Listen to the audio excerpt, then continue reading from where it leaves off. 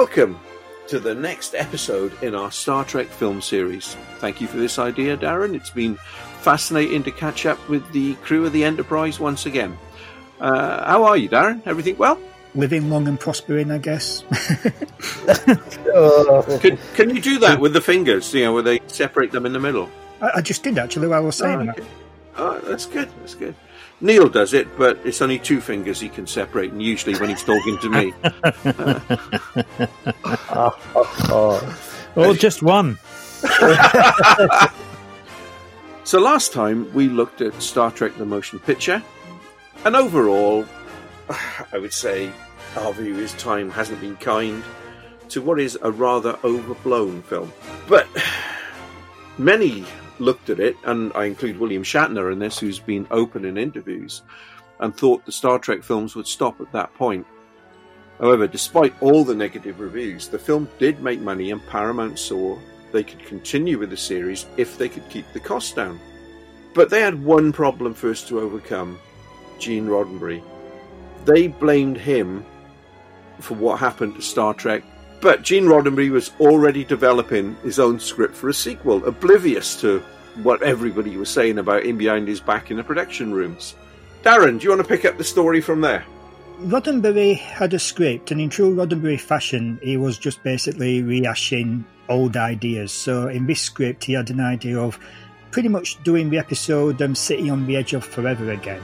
But in this one, you'd have a team of Klingons going back in time to stop Kennedy from being assassinated and changing the timeline.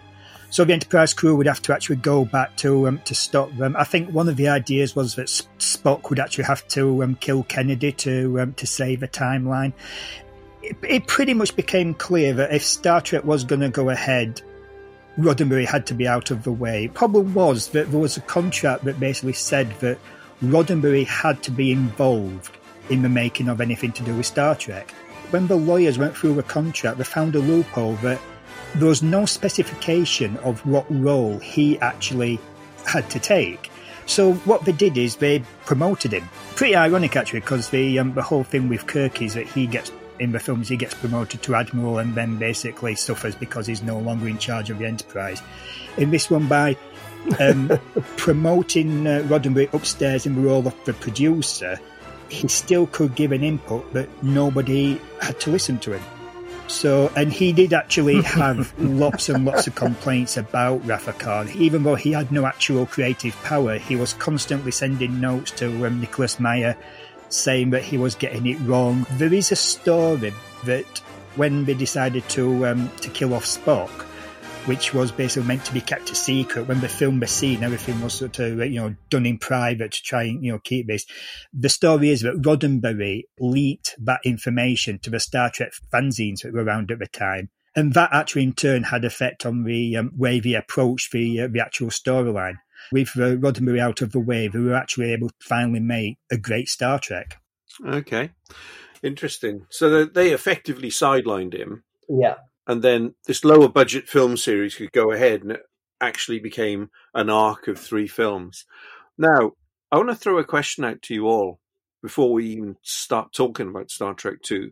But if you were part of the Paramount board, God help us all, what would you have gone along with that plan, or do you think something more ambitious should have been put in at this point?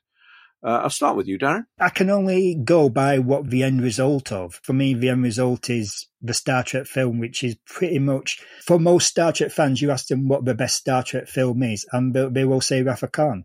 After the motion picture, which didn't appeal to either the general audience or the majority of Star Trek fans, they needed a home win. And this is the one we went to, and I think they sort of made this. I think the whole trilogy thing that came out of this was a complete accident. I don't think they had any sort of plans going forward even after this. There's a very good chance that this might have even been the last one. And to be honest, you find this, I think, in the tone of it, but it does feel like it's almost like a bon voyage to the Enterprise crew.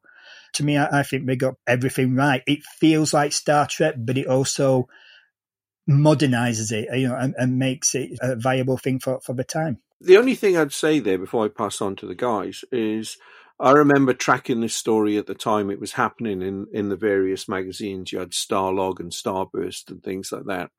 And the Paramount exec were saying they wanted to do a couple of films, so that they did have plans for a couple of low-budget films. But I take your point, had this financially flopped, because they modelled it all on it making around about the same money that Star Trek The Motion Picture did. But had it flopped, would it have proceeded? And that's fair enough. Neil, if you were on that Paramount board, would you have gone ahead with the way it went? If they're going to go for just Trekkies and not try and open it up to everybody in a sort of Star Wars type thing, which obviously failed in the first film, yeah, you might as well just keep it as low budget and just as sort of a TV movie. Okay. I think it was quite intelligent, really. Graham?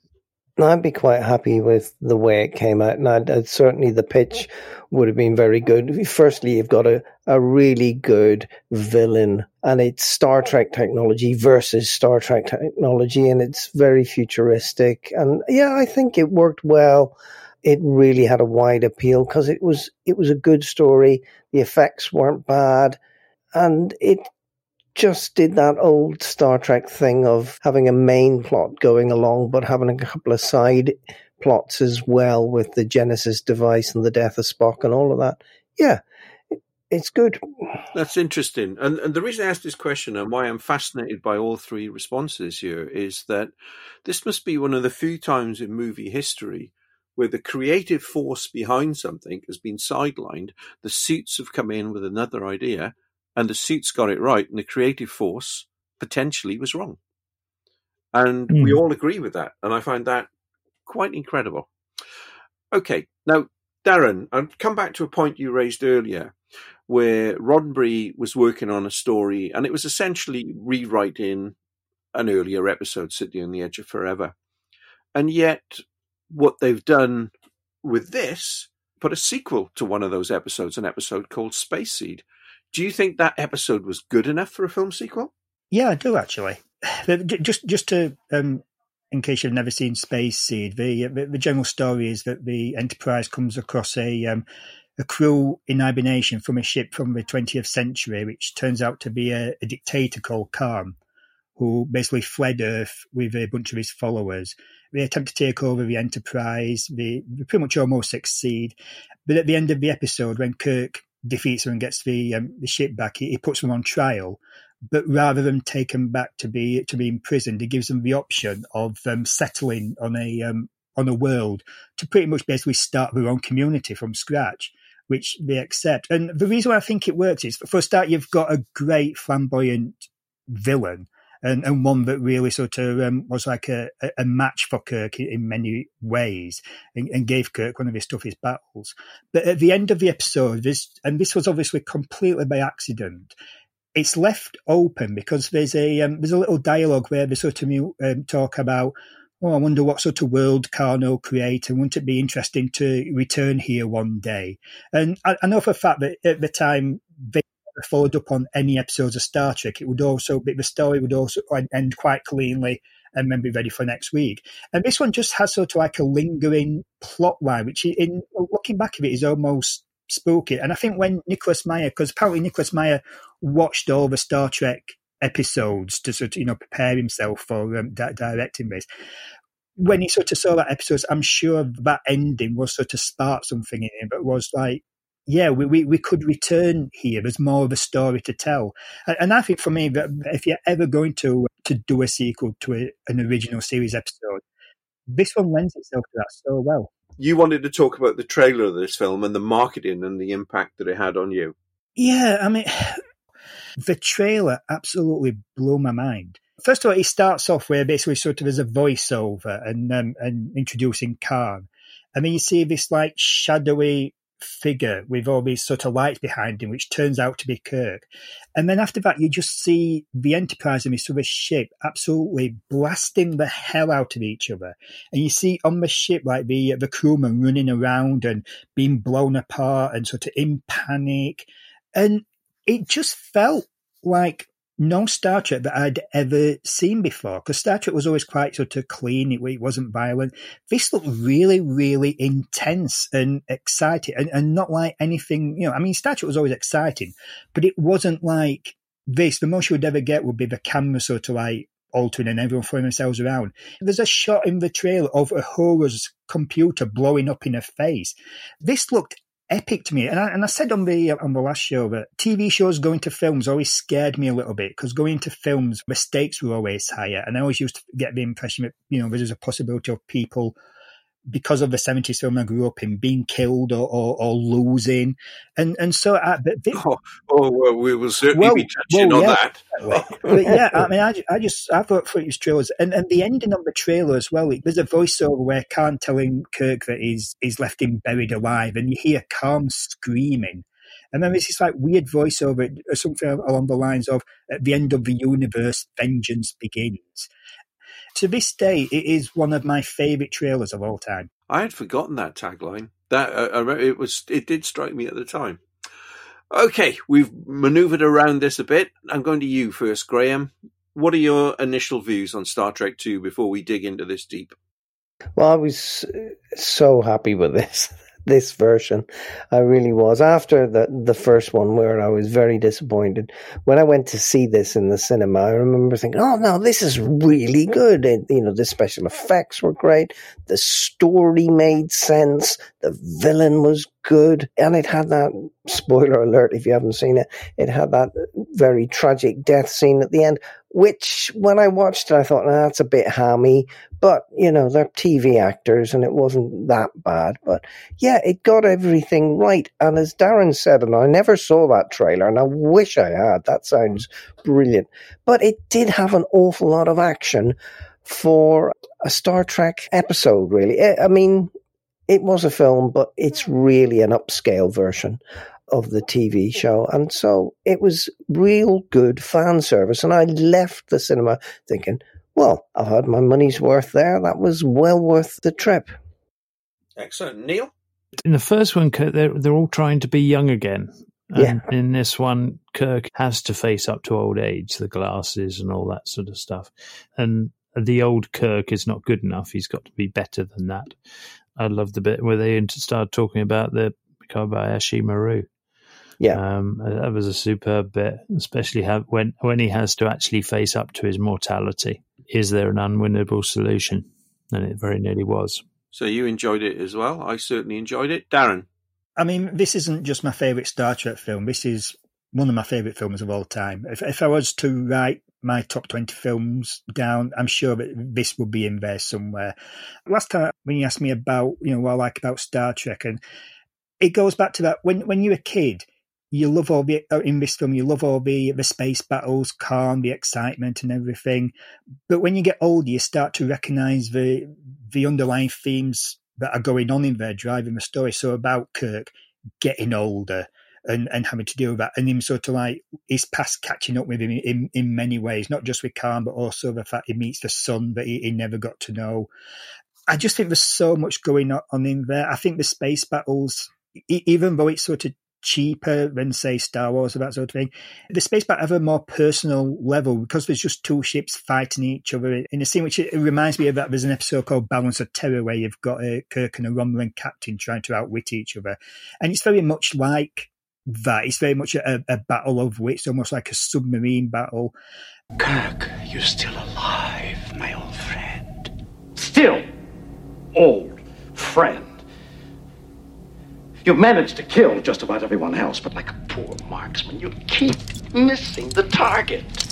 And also, it is, for a Star Trek film, very violent.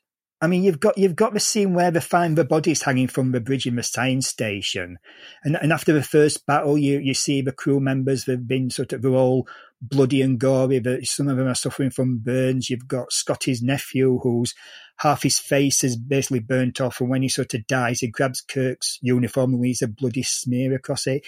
It is very intense. It does bring Star Trek into the modern day and take some race, and I do find it quite moving. I'm unapologetic about it, but I do think it's very, very moving in places. I think it's a wonderful film. So I want to go back to Neil, because Neil's made this point earlier on.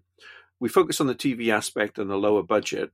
Did it make it seem like a TV movie for the big screen? Again, also it being a sequel. Neil? Very much so, just like a extended version of one of the episodes, and which it was effectively, as it's been mentioned before. The actors were TV actors.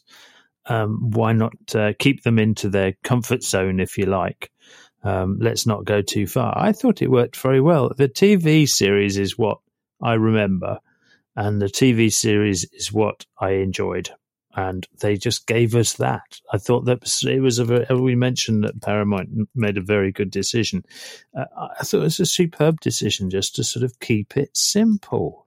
We're all saying, oh, yeah, it's like a TV movie, as if that's a bad thing. If the TV component is really good, which Star Trek, the original TV series, were excellent, and that's why they're still around, 60 years later. It was really good TV, and I think they just took the best elements of the TV show and upscaled it and had a proper battle where you could see the ships flying past one another, the torpedoes being launched, all of that sort of stuff, space stations and then leaving dock, all the big cinematic things that they added to a really good TV show with great plots, great characters, and there was also a sense of nostalgia. You got to see all your old pals, Scotty and Bones from the TV series, but in a much more dynamic and realised environment. So yeah, I think it works for me. Darren, I'm going to change questions for you. We've got Ricardo Montalban returning as Khan. Now, in the first film, we had a bit of metal as the protagonist, if you like. Now we've got Montalban in full force. Khan, you've got Genesis, but you don't have me. You are going to kill me, Khan. You're going to have to come down here. You're going to have to come down here. I've done far worse than kill you. And I wish to go on hurting you. I shall leave you as you left me, as you left her, marooned for all eternity in the center of a dead planet. Buried alive. Buried alive.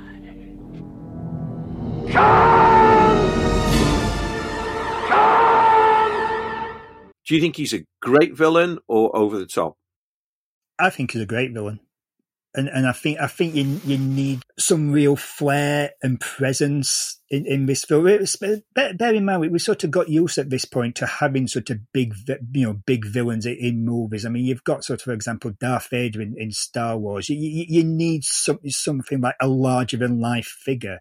And I think he's great. He's got this like real aristocratic arrogance about him, the sort of the way he holds himself. I get that people say he's over the top, but I think his performance is really good because there's times where he's talking like really quiet and seething, and then other times he'll just sort of explode into this sort of and ranting. But at either point, he's just got this really, really dangerous vibe about him. There's a moment early on when he's got Chekhov and his captain captured. He realizes that they're not here for him, but here for a different reason. And you just see him suddenly, like the gears in his mind. So to twitch him, I think he's realized this. Although he's obviously a bad guy doing bad things, you do get the sort of motivation that he has in going after Kirk. Because he blames Kirk for, the death of his wife, for leaving on this planet, for never checking up on him, for losing his followers. So even though I won't say you side with him, like the best villains, I think he sees himself as totally justified in what he's doing. I mean, he does have this, being a former warlord and dictator, he does have this sort of entitlement to him. But you do sort of get like the motivation that's driving him for vengeance. But also, in contrast to that, he's an arrogant narcissist in terms of, the rest of his people are saying to him, look, we got off it. You've outwitted them. We've got a spaceship. We can go anywhere. Why have you got to do this? And they're right. Ultimately, like all, evil dictators, like Hitler, I suppose, if you want to draw a comparison here, he will say, I'm leading my people to greatness, but ultimately will destroy them. And that's one of the great things for me about the character is that he's got this super intellect. He's massively more intelligent than Kirk. But Kirk's got the cunning, and Kirk plays on his arrogance and his ego. Even though he's massively intelligent, he's massively flawed as well because he's got the very human ego. that drives him. The one thing I noticed last night watching it again was that Khan is driven. Okay, we've said that before. Kirk killed his wife because he never checked up on them and he never went back.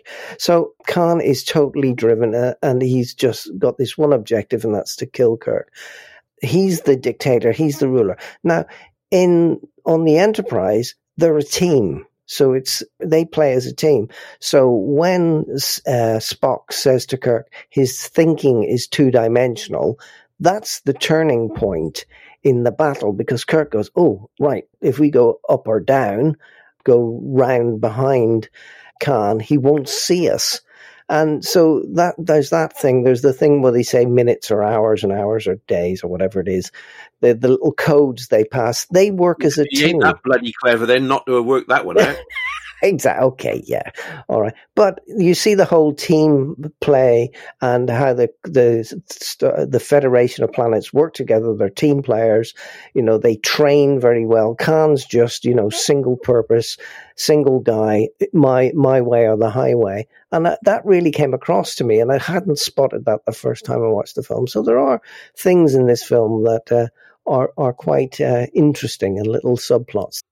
Well, certainly driven. I mean, he's driven to insanity more than anything. I think I saw him more as a sort of hissable villain, somebody you can boo when he comes on, and it's not in a kind of pantomime. Well, I suppose it is in a kind of pantomime way. But I watched the series when I was a kid, and he would have been one of the ones that I would have booed. And just occurred to me that before I came onto this thing, I was thinking about the long hair and the shirt that's open up and the muscles and everything. I just thought he could look like a drag artist. which would make watching it again completely different. Dear Lord. And the whole tone of it would completely change. And I think I might do that actually as the villain as a drag artist. I'm not even going to say anything. To be honest, with the long hair and scruffiness, it looked to me like he'd been in lockdown too long. Yeah, absolutely. Yeah. Okay. So let's talk about directors at this point. Now, in the first film, they brought in Oscar winner Robert Wise, who'd made some of the greatest and most popular films in film history. For this, they bring in Nicholas Meyer. Now, Meyer had been a novelist. He'd written a few film scripts. His 7% Solution, both book and the script he wrote for the film about Sherlock Holmes, is excellent if you haven't seen it. And he'd made one film. It was a science fiction film, but it was a very low-budget science fiction film called Time After Time about H.G. Wells and Jack the Ripper. He had also never seen a Star Trek episode. Obviously, he was cheap to bring in and direct this. Was that a good choice? And Darren, I'll start with you. Yeah, definitely, because all you have to do is look at what he actually came up with. And not only this film, but the other film he directed, Undiscovered Country. That one, again, it ranks quite highly in people's best Star Trek movies list. So there's a term that he said when he came to this, and it's that he came to Star Trek with a very healthy disrespect. He wasn't going to be tied to like the Roddenberry vision of Star Trek, which I think held back Star Trek for many, many years whenever he got any sort of creative control in any of these series or films. And he did do his research. He watched every single Star Trek episode. I think that the good thing about this, he came into Star Trek with a fresh set of eyes, and he was able to bring a more modern day sort of feel to it, to a series that basically had been around since the 60s. Listening to a commentary with him, and I actually like a lot of these creative philosophies that he had about it. And one of the things that he says is that it's not the film's job to basically answer all the questions. So, for example, there's a scene early on where Khan starts undressing and reveals himself, but he leaves his glove on, and he leaves the glove on for the whole time. And the studio heads were asking him, why doesn't Khan take his glove off? And fans were asking that. His response was, I don't know, what do you think? Because he says, the best thing to do with things like that is to create questions, inspire debate, and and let fan theories go and everything like that. And, you don't have to explain everything that goes on in the film. You don't have to have backstories to everything. There is something to be said for leaving some sort of mystery and little sort of, Easter eggs in there for people. everyone actually enjoyed the experience working with him. Leonard Nimoy totally changed his attitude to Star Trek because he enjoyed being on this so much. And I think more so than Robert Wise, he was engaged because he also rewrote, and he didn't take any credit for it. He rewrote a lot of the script as well. So, yeah. But I do like that. I never noticed that with the glove. I will have to go back and have a look at that. Oh, yeah. That whole scene where he's undressing is quite chilling. You know, you think, who the hell's this guy? You know, and then he just picks Chekhov up and holds him up to the ceiling. You think, oh, right, this guy's a proper villain. Drag artist. You get that sense. This is going to completely spoil this now. Sorry, bastard.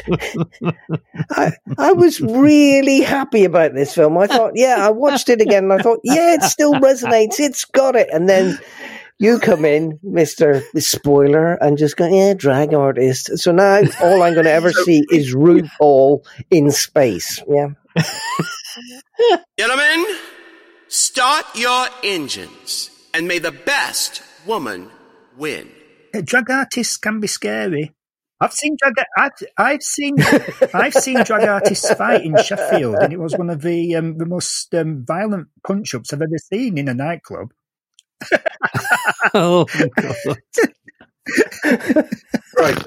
We are now taking a break from Star Trek 2 for Darren to tell us about watching fighting drag artists in Sheffield.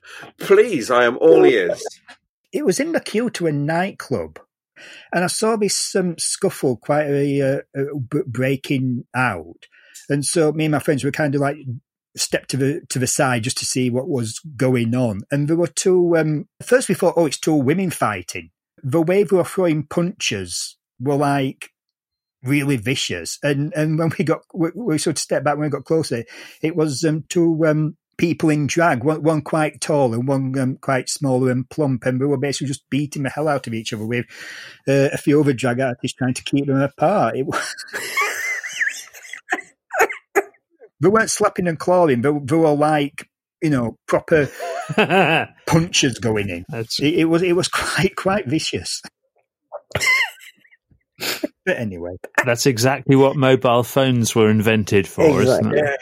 Yes. Bloody hell. Okay, now we've coming back to Star Trek 2, and we'll go to Neil, and we'll start talking about the themes of the film to try and get some sanity back to this now. So the main theme, and it continues all the way through, and it is touched upon in the first film a bit, that of aging and possible regret on choices that you've made. Most of the cast in this time were in their 50s and 60s. And if you think of film as a young person's medium, particularly in cinemas, I mean, you had all the science fiction films like, the Star Wars film, Disney were getting in on the act. And yet this did something completely different by looking at older actors and old age. Neil, did that work for you? Yeah, definitely. It centres around, really, everything centres around Kirk, but he has to face up to his old age. The first one, he tried to be young again, and that really didn't work. And this one, he's forced to wear glasses. He's forced to, he can't just walk in and take over. And as it turns out, he gets them into terrible trouble.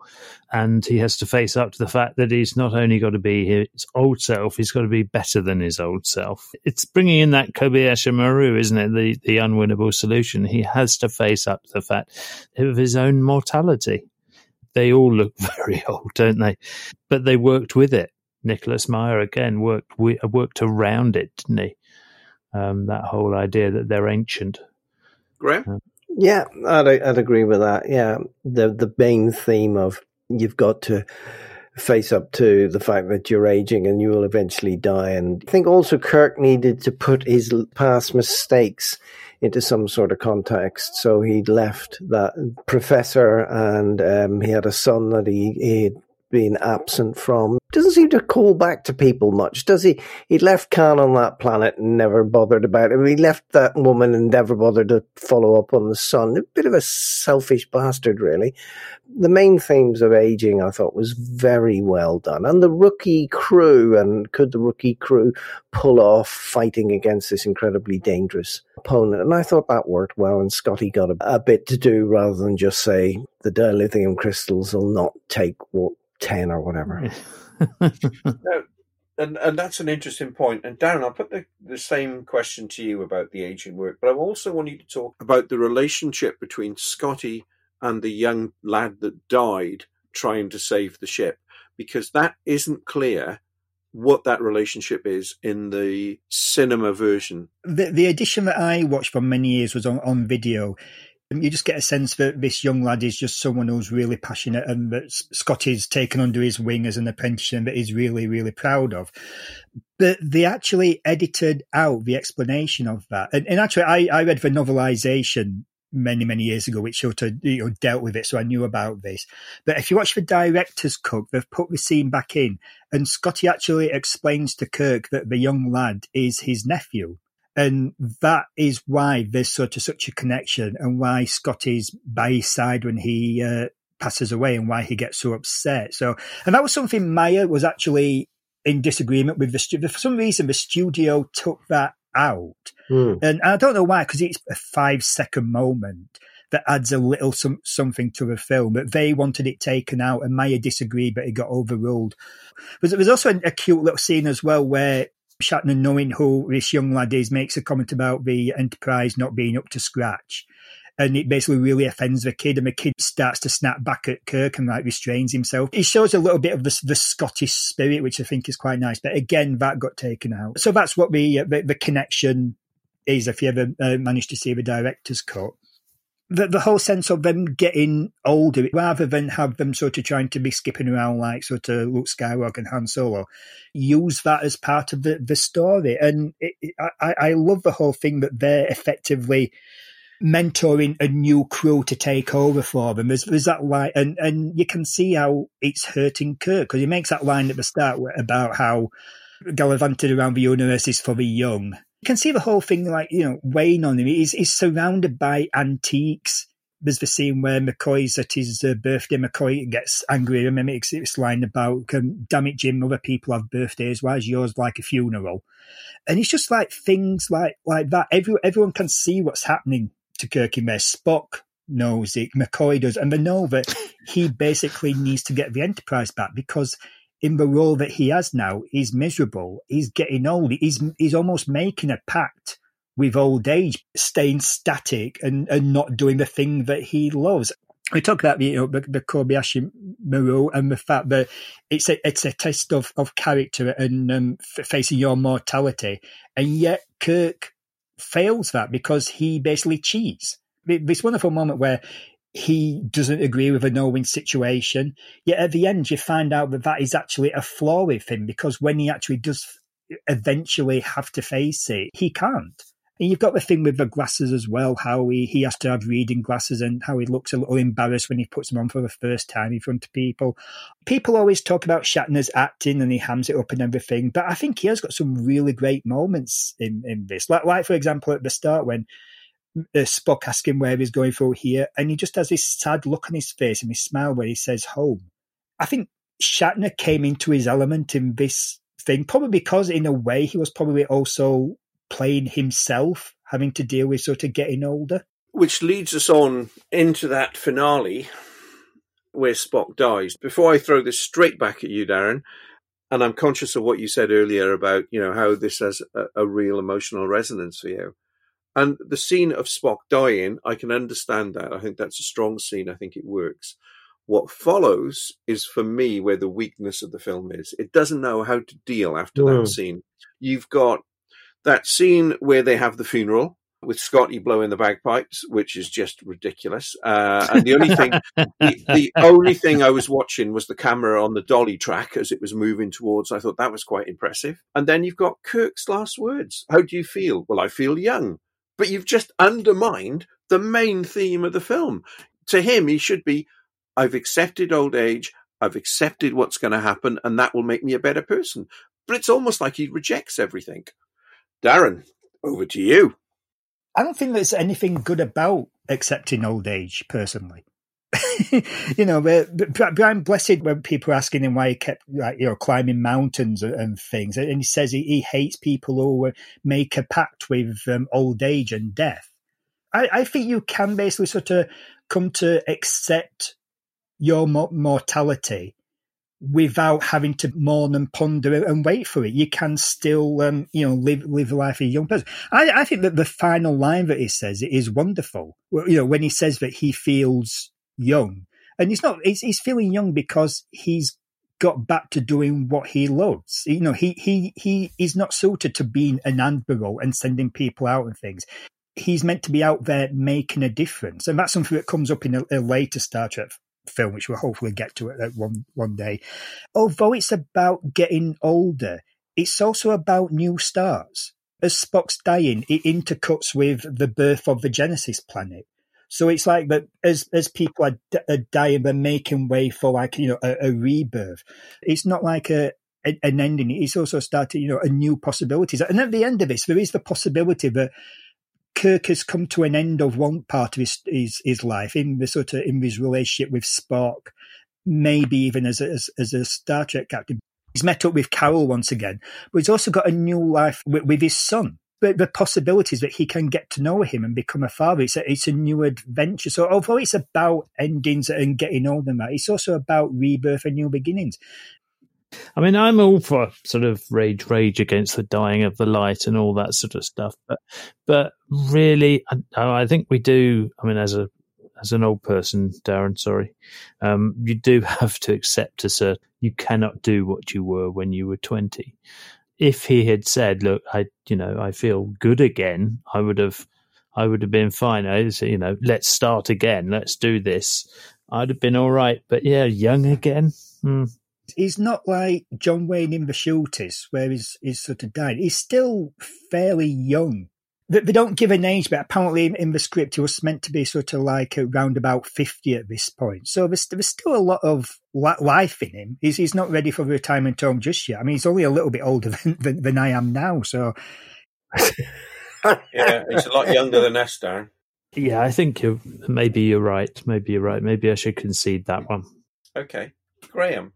For me, the point was really that Kirk doesn't want to be behind the desk. He wants to be in the chair.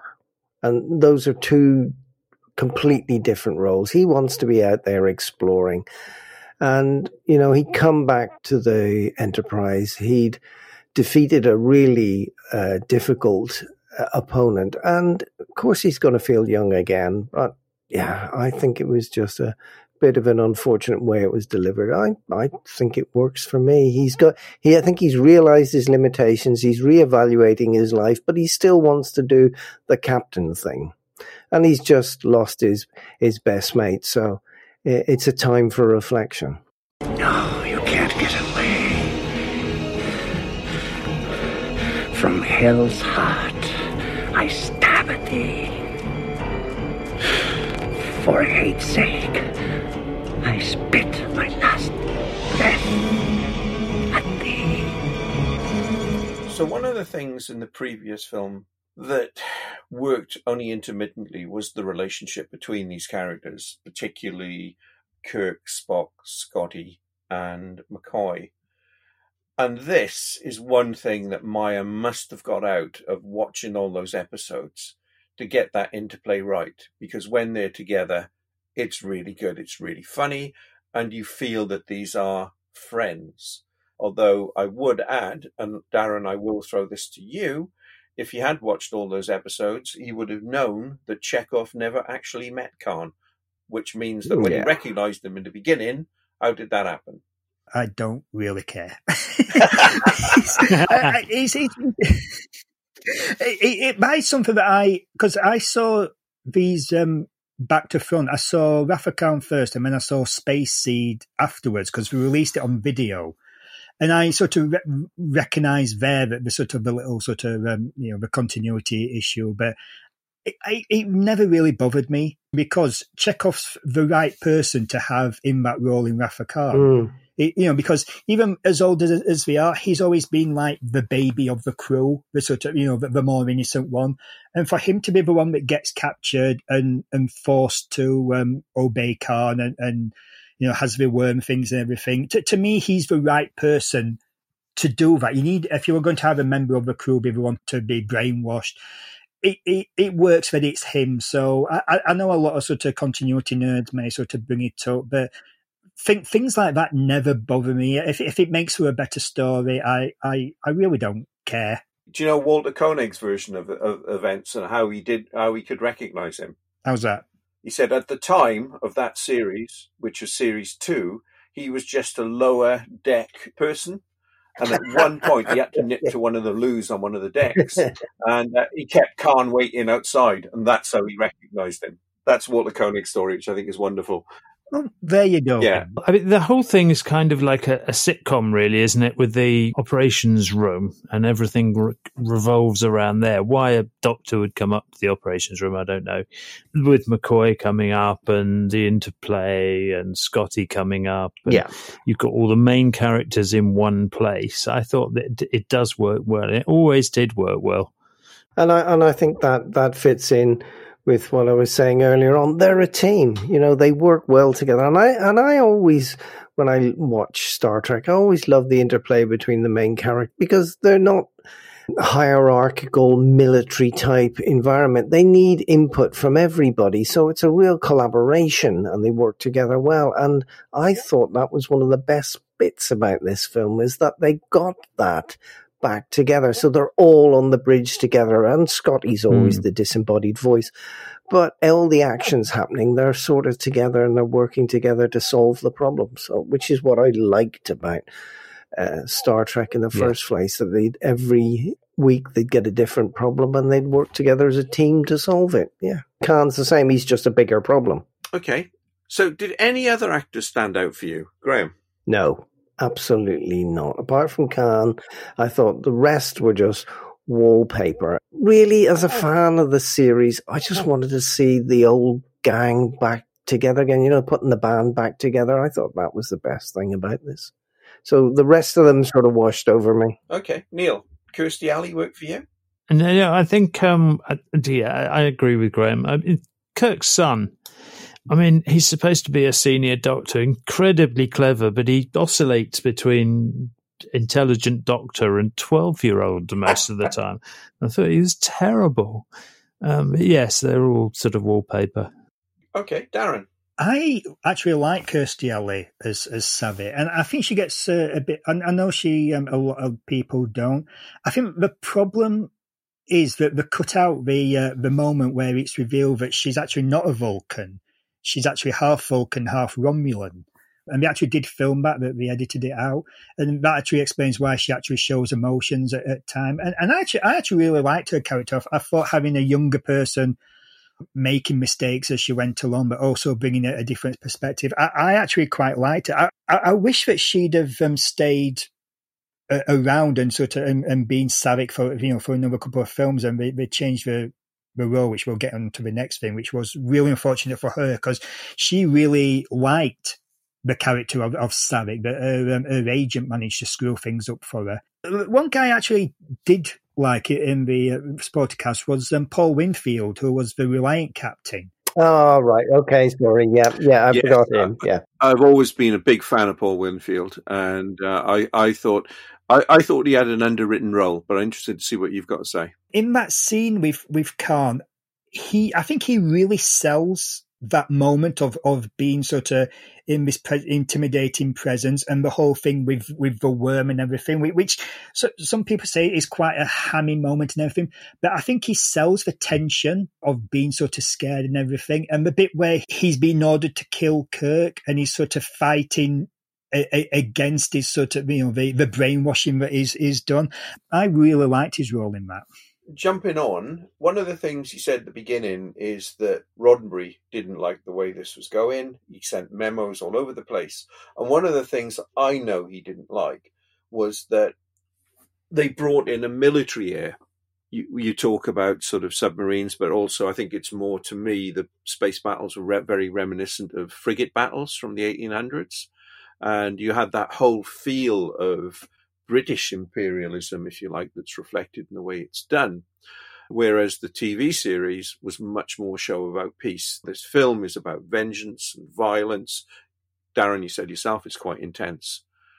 Does that work? So the thing about the Star Trek TV show is, although it was meant to be about peace and this 60s sort of, philosophy and everything, but you watch the actual show, they are a militaristic force. They use force every week. They get into space battles and stuff. And they actually are very, in a way, American-style imperialism. Every week they'll go to this planet that has its sort of own culture, and Kirk will come in and just change everything about it and sort of see them on the errors of the ways. We're constantly interfering in other countries. So I think Roddenberry has this idealized view of what he actually made, but he actually had the elements in there already. I mean, it is a military organisation. They've got the ranks of captain and admiral and everything. They have sort of torpedoes on the ship. To me, they are sort of like, the armed version of NATO or the UN. They are an armed group, and I think it's kind of really naive in that. Neil, do you want to pick up on that? I agree that maybe it is a bit more militaristic. But it's you've got to bring something else to the party if you're going to make a film. They had to have something that was a bit more than just the TV show. Okay. Graham? Yeah, I mean, the minute you give the members of the team phasers, then you're a military operation, and I agree with Darren. They were always breaking the Prime Directive and interfering in other cultures and that sort of thing. I was deliberately looking out for the more militaristic approach in the film, and really it's only slightly. Roddenberry was just throwing his toys out the pram at that stage and looking for any excuse to... His aircraft carrier toys, probably. His aircraft, yeah, probably. Okay, so I'm going to stay with you, Graham, and we're going to talk technical for a minute. We've got James Horner's score, which is a very different approach to Goldsmith's. In fact, he ripped off Battle Beyond the Stars for a lot of it. But you've got Industrial Light and Magic coming in with special effects that, to my mind, even though the budget cost a lot less, the effects were actually a lot better than the first film. But then they had moved on within that 2-3 year period as well. What are your thoughts on this film technically?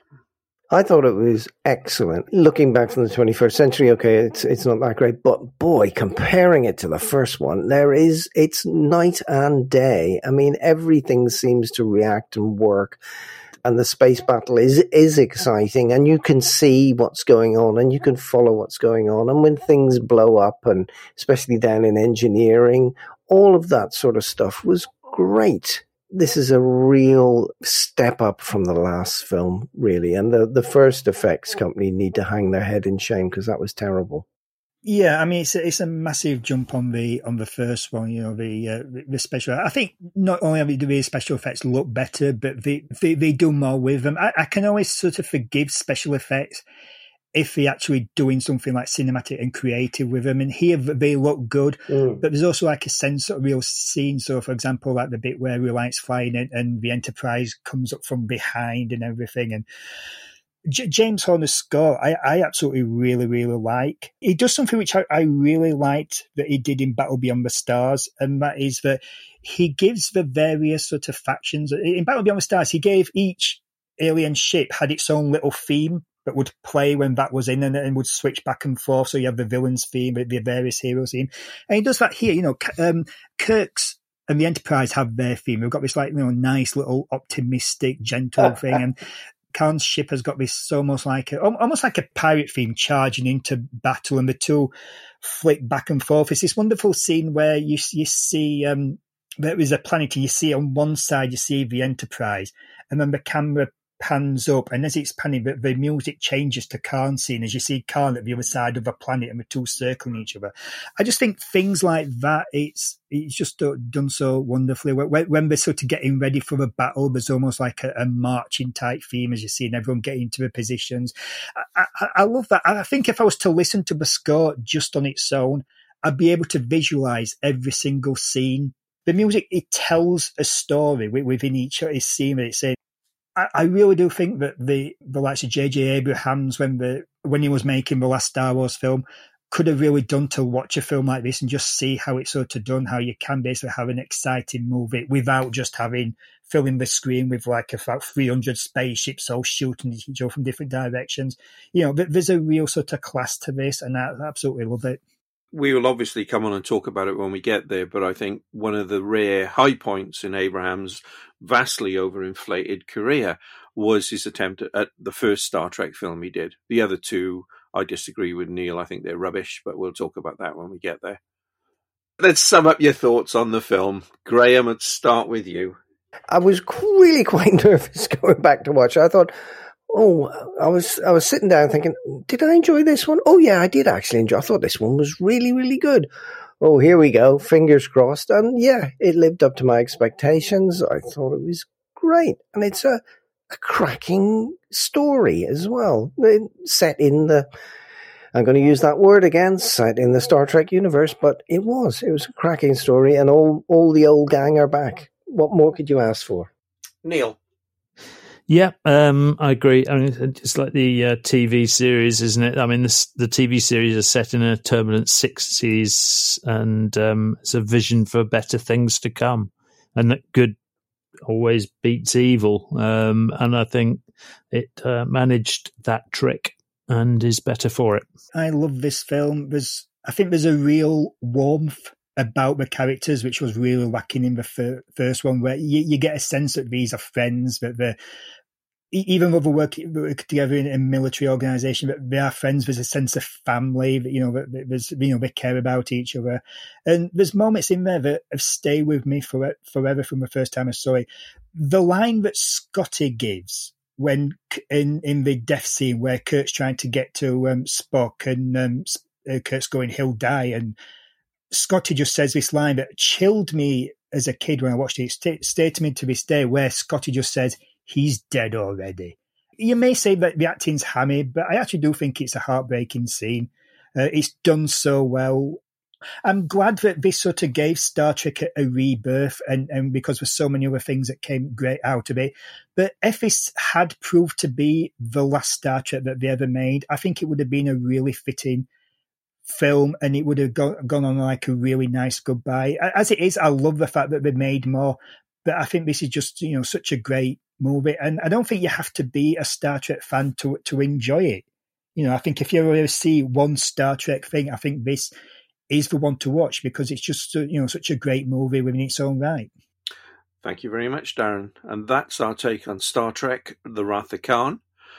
And next time we'll talk about the very direct sequel, Star Trek: The Search for Spock. And as Darren said, this may well have been the last film. That sequel was never that guaranteed it was going to go ahead. So there's an intriguing story behind that, which we'll be talking about. And we'll be doing our review of what we thought of the film and does it hold up today. So take it to Warp Factor 5, guys, whatever that means. And let's go!